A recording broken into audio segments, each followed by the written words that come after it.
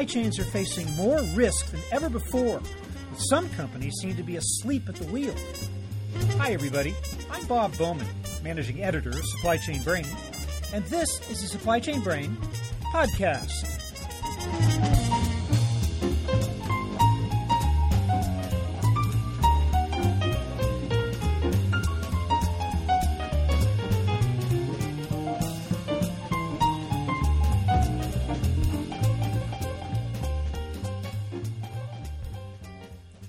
A new report by A.T. Kearney and Rapid Ratings International contains some distressing news. Despite the growing number of incidents and supplier failures that can disrupt a supply chain today, the report suggests that risk management has actually declined as a priority. Companies are finding it tough to maintain the proper level of diligence, especially when it comes to keeping tabs on major suppliers. Yet those that can effectively identify, diagnose, and resolve supplier issues are in the best position to manage and minimize risk. Today I'm talking about this apparent paradox with study co-authors Rose Kelly Falls, Senior Vice President of Rapid Ratings, and Carrie Ericson, Vice President with A.T. Kearney Procurement and Analytic Solutions. They'll explain why many companies aren't doing enough to manage risk in their supply chains and how they can begin to correct the oversight. And we'll learn how manufacturers can go about quantifying the health and stability of key suppliers. So here is my conversation with Rose Kelly Falls and Carrie Ericson.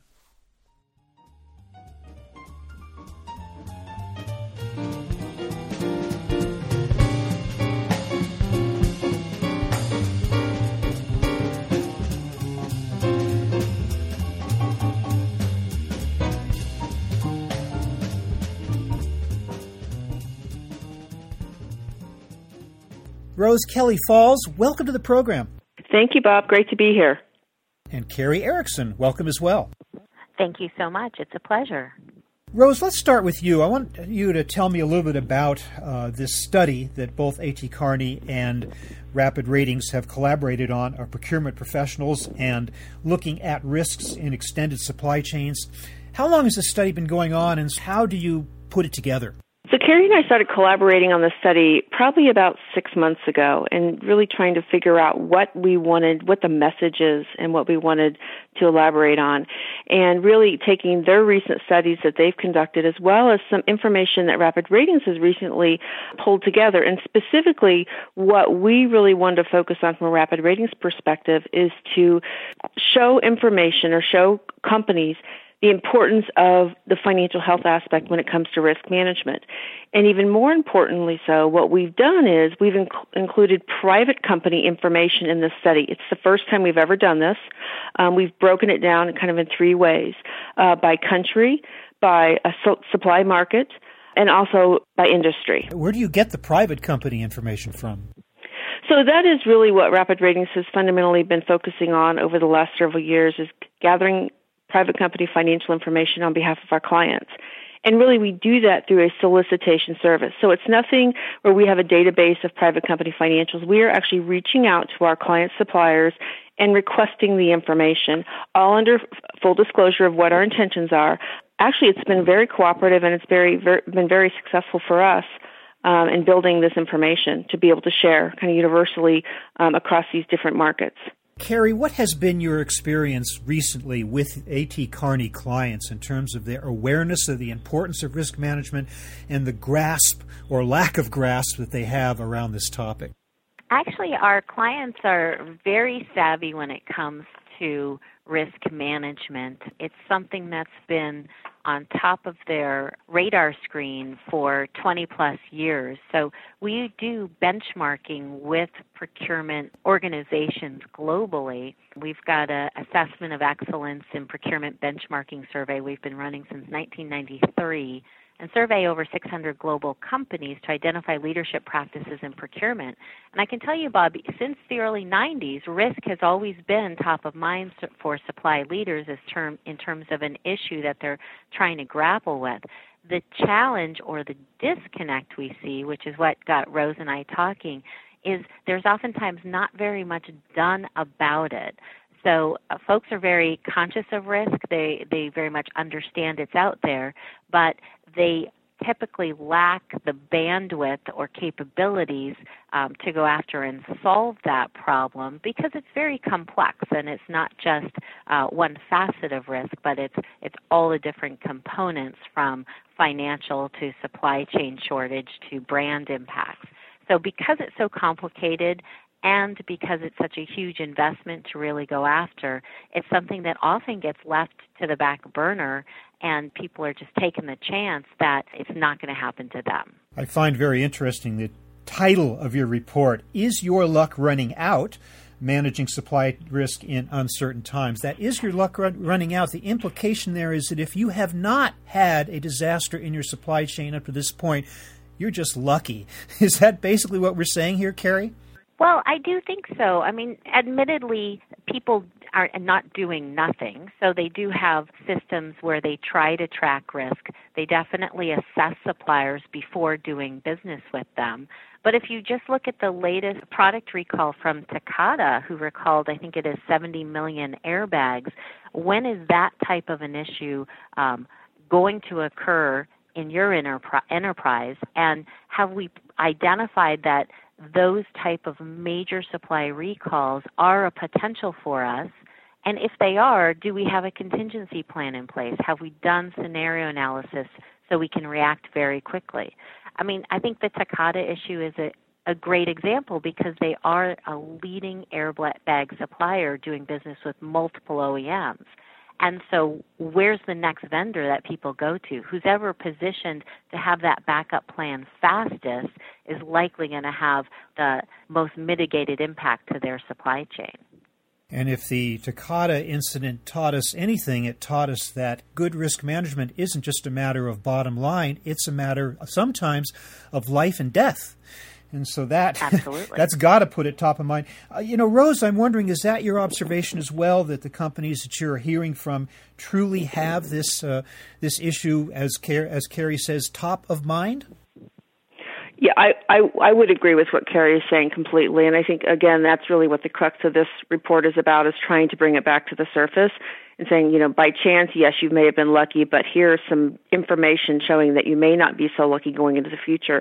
And one of the things that we tried to focus on in this paper also is talking about global impact, global supply markets, and really looking at it more broadly, again, and across many different industries.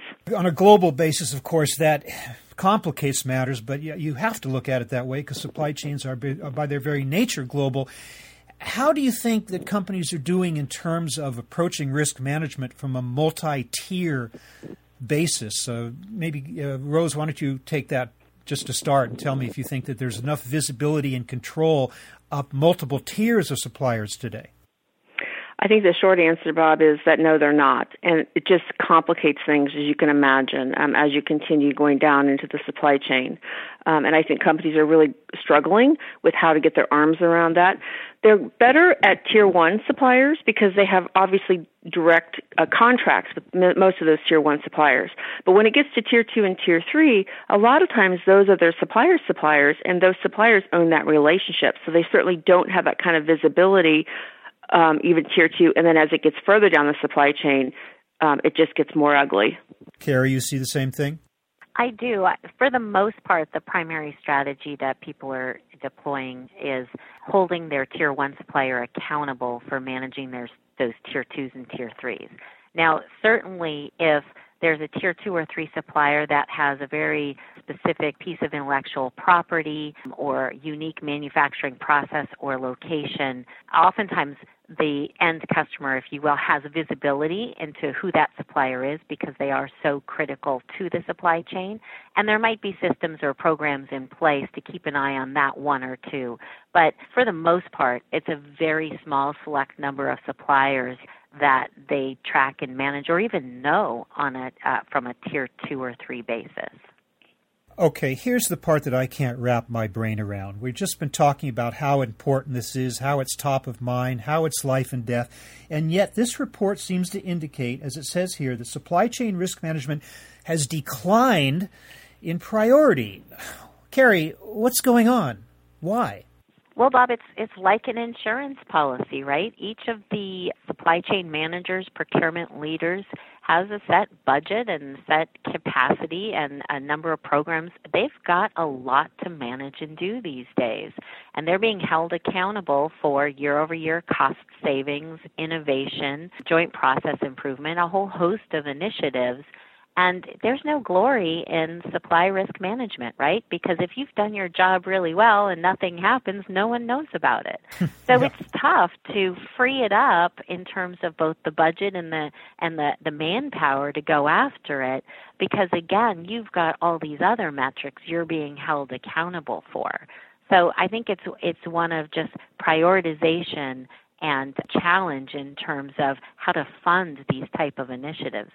I think the other part about it is, when is enough enough? There are so many different levels of risk management you can go at, and of course with increasing level of complexity and cost. And where do we stop? So at some point you can get a bit obsessed with this and keep going, and it does become a tricky ROI to justify. So finding the right level of investment, I think, is something that people are really trying to grapple with. Rose, what are companies telling you in terms of why this might be the case that it's declined in priority? Is there any particular events that have happened? Is it an economic thing? Is it simply the lack of any particular disruptions recently that caused them to take their eye off the ball? Why do you think it's declined in priority? Well, I think part of it is that, when you don't have something that happens and you've made an investment, obviously you're going to reduce that investment if you feel like you're okay, right? Again, like Carrie said, almost an insurance policy. So I think that's part of it. However, I do think that as the economy has a lot of influence. So when the economy is good and things are going gangbusters, right, suppliers are doing well, organizations are doing well, they have a tendency to refocus priority on something else. When the economy, for instance, the financial crisis in 2007, everything became very much risk-focused because they did not know when a supplier was going to go belly up, so they had to keep their eye on the ball. And so, it's interesting now because of volatility across different supply markets and different countries, how there are some businesses and some enterprises that are really focused on risk management, and then there are others that have just completely kind of said, we'll worry about that later. So it's a really interesting dynamic at this point. Carrie, would you say that the practices of risk management in companies today or in clients of A.T. Kearney are essentially reactive or proactive? Well, of course, it's a mix, right? So you've got your leaders in procurement and supply chain who have very proactive, robust programs in place. The leaders are doing pretty well. It's the vast swath of firms behind them that are trying to keep their head above water in all sorts of aspects that are struggling a bit more. That said, even those that we say are not necessarily leaders but are working to improve their supply chains, about 52% of them do say they've got a supply continuity plan in place that's yielding benefits. So it's not all doom and gloom. It's just when we scratch the surface beneath that and say, okay, what are those very specific strategies you have in place? That's where we see opportunity to improve. In terms of what kinds of disruptions we're seeing, Rose, give me a sense of what companies are telling you. What are the most common types of disruptions that companies have experienced recently and that maybe ought to be looking out for in the future? Two come to mind, actually. I would say, obviously, financial disruptions. That seems to be always kind of a number one area of concern. But I also think that natural disasters. I mean, look what's recently happened with earthquakes and things like that. And unfortunately, in those particular situations, a lot of times, you don't see them coming, right? So you can't necessarily plan for the event itself per se, and that's where this resilience or continuity plan or strategy really becomes very important, because it's a matter of how quickly can these suppliers get back up and running again. And a lot of times, again, there's different types of disasters, and they all require different type of contingency plans, but I think I'm seeing those two, as well as volatility in the oil market right now. Again, who would have predicted that? Carrie, even in the so-called age of the black swan, do you think it's a human tendency and the tendency of companies to always kind of protect themselves against the last thing that happened? So, if there's a volcano, maybe we got to start watching out for volcanoes now and kind of being blind to the fact that the next thing coming down the pike is probably going to be something completely different. Do companies understand that? Oh, I definitely think they do. I mean, but the challenge with if you look at how our supply chains, the physical supply chains, but even those virtual supply chains for the industries that rely more on service workers and maybe some outsourcing more often, what we've seen is supply chain competencies have started to cluster. So different regions in the world have developed expertise in different types of capabilities. So you've got a lot of electronics and folks in China that are really close to each other in terms of where all that manufacturing happens. You've got in India a lot of the outsourced providers kind of near each other. And then what happens in a natural disaster is those supply chains get co-located, if you will, is it impacts more of them, whether it's yours or the competitors to yours. They're sort of all in the same region. And I think that's why these natural disasters are having such a big impact, because we've co-located our supply chain so much. Even if it's not a natural disaster, if you think about the SARS epidemic we had, I don't know how long ago was that, 7 years ago. As we look at where we're physically operating, we need to look at all these things, these potential issues, to figure out, okay, maybe I need to spread my risk out a little bit more geographically. One thing we have not talked about yet, and yet is one of the most important aspects of potential supply chain disruptions, is, of course, the financial health of suppliers. This, as I understand it, Rose, is a key metric within the report and within Rapid Ratings' own criteria and methodology for assessing supply chain risk.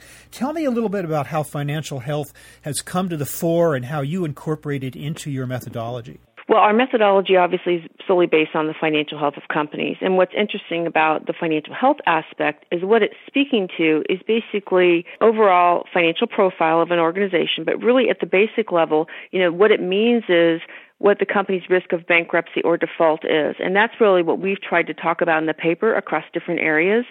I guess more importantly, financial health really looks at a company's operational and structural efficiencies. And in other words, is the company using working capital effectively? Does the company have a manageable level of debt? So those are the things we're looking at as we're analyzing companies. But ultimately, what comes out of that is an FHR, or financial health rating, and that's on that scale from 0 to 100, which we've kind of talked about throughout the paper. So what we've tried to illustrate is just a lot of different ways of looking at financial health, again, by market, by region, et cetera. Well, here again, it raises the question that I asked you before. Where do you get the information? You want to know about a supplier's financial health. It's probably not enough just to ask that supplier. So where are your sources there outside of the supplier itself to assess that you have an accurate FHR? So when we're collecting it is solely from the company itself, but what we're doing, which really helps validate the information, is we're collecting more than 1 year of information for that supplier. So we're getting detailed health trend analysis from that company and their financial statements. So it's basically taken from the balance sheet, the income statement, and the statement of cash flow. So it's a very, very in-depth analysis using over 70 ratios to analyze every single company, whether they be public or private. So broad and deep is the way we'd like to look at the analysis. Let's talk solutions here. Carrie, I want to ask you a little bit about how A.T. Kearney advises its clients on three very important aspects of supply chain risk management. How do they identify? How do they diagnose? How do they resolve potential problems in their supply chains? I know we could spend hours talking about that, but tell me a little bit about some high points there as to tips that companies should be taking into account. Well, first off, identification is definitely data. So all the points that Rose just mentioned in terms of financial health, keeping track of that, having access to supplier contacts to be able to talk to them routinely, looking at on-time deliveries and the quality of what's coming in, kind of triangulating all those components of data, as well as external reports on what's going on with the supplier to get an overall sense scorecard, if you will, of if there's challenges on the horizon. And admittedly, you would have done a really robust screening before you even started doing business with these suppliers. So hopefully they passed all those tests, and now we're a bit more in maintenance mode. Diagnosing there's a problem is really through setting up those filters in your data to highlight when the data elements go out of bounds, when the conversations start to go out of bounds on the normal, or when external events are coming in that you've already analyzed and saying, okay, if the price of oil does this, I know that's going to impact my supplier in this other way. So kind of diagnosing what those various scenarios are that you've played out. And again, that scenario analysis is not easy to do, but doing it ahead of time really gives you a leg up in terms of knowing when the data starts to look like there may be a problem coming down the pike. And then resolve, hopefully, these are suppliers that you have good, solid working relationships with, so you can go in and very quickly start to triage working with the supplier. If that's not the case, your scenario analyses may have told you in the past that you need a backup supplier. And so having that backup supplier at the ready is an important part of the solution oftentimes as well. So there's no one quick answer, Bob. It's really just hard work, a lot of proactive planning, scenario analysis, and then ongoing maintenance in terms of data analytics and relationship building with your suppliers. What about you, Rose, in terms of some best practices that you might have gleaned from your relationships with various companies reporting to you? I think having a solid strategy, looking at, as Carrie mentioned, assessing, which we would call data gathering, and then really just using kind of some of the traditional methods of risk management, which just through mitigation, through follow-up, through ongoing monitoring processes. It's not a one-time assessment. It's something that has to be looked at, what I would consider throughout the entire relationship with the supplier, whether it starts at the initial sourcing process or perhaps it's picked up with a supplier you've had a long-term relationship with. But again, you have to identify, you have to analyze, obviously prioritize, collaborate with the supplier, that relationship management aspect of it, planning for short-term and long-term mitigation strategies, implementing those strategies, and again, as I mentioned, monitoring. So I would consider it to be very, very cyclical. Will you be doing this report on an annual basis next year as well? That's a good question, Bob. I guess Carrie and I haven't even talked about that. We haven't even talked about it yet. Certainly seems like something you would want to monitor. Changing attitudes, and in hope, I guess, that the so-called declining in priority trend will turn itself around as companies once again wake up to the possibility or the necessity, indeed, of a good risk management strategy. Are you both optimistic that that could happen? Oh, absolutely. And we're actually rolling out our updated Assessment of Excellence in Procurement Benchmarking Survey, which includes risk management as one of the many things it looks at.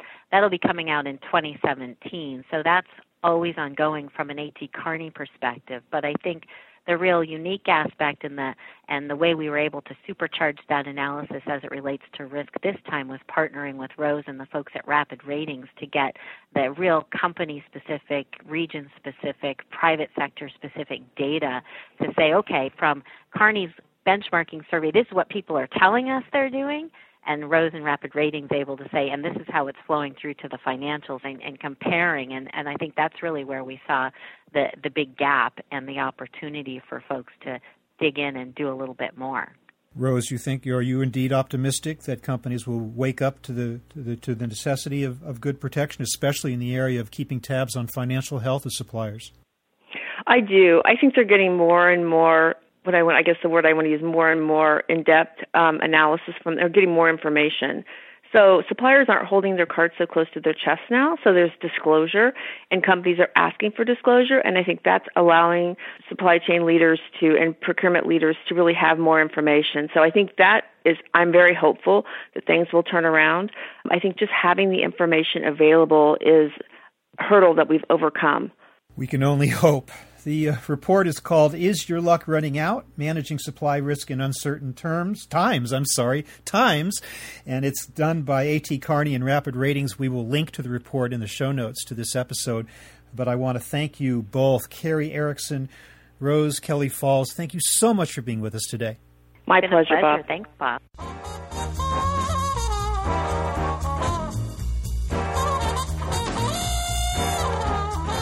That was my conversation with Rose Kelly Falls of Rapid Ratings and Carrie Ericson of AT Kearney, talking about the struggle to manage supply chain risk. We're online at www.supplychainbrain.com, where we post a new episode of this podcast for streaming or downloading every Friday. You can also read my think tank blog, watch thousands of videos, and access all of our other content, including the digital edition of our magazine. Look for us on Facebook and LinkedIn, and follow us on Twitter @SCBrain. You can also download and subscribe to the podcast on iTunes. Got any comments or suggestions on this or any episode? Email me at rbowman@supplychainbrain.com. See you next time.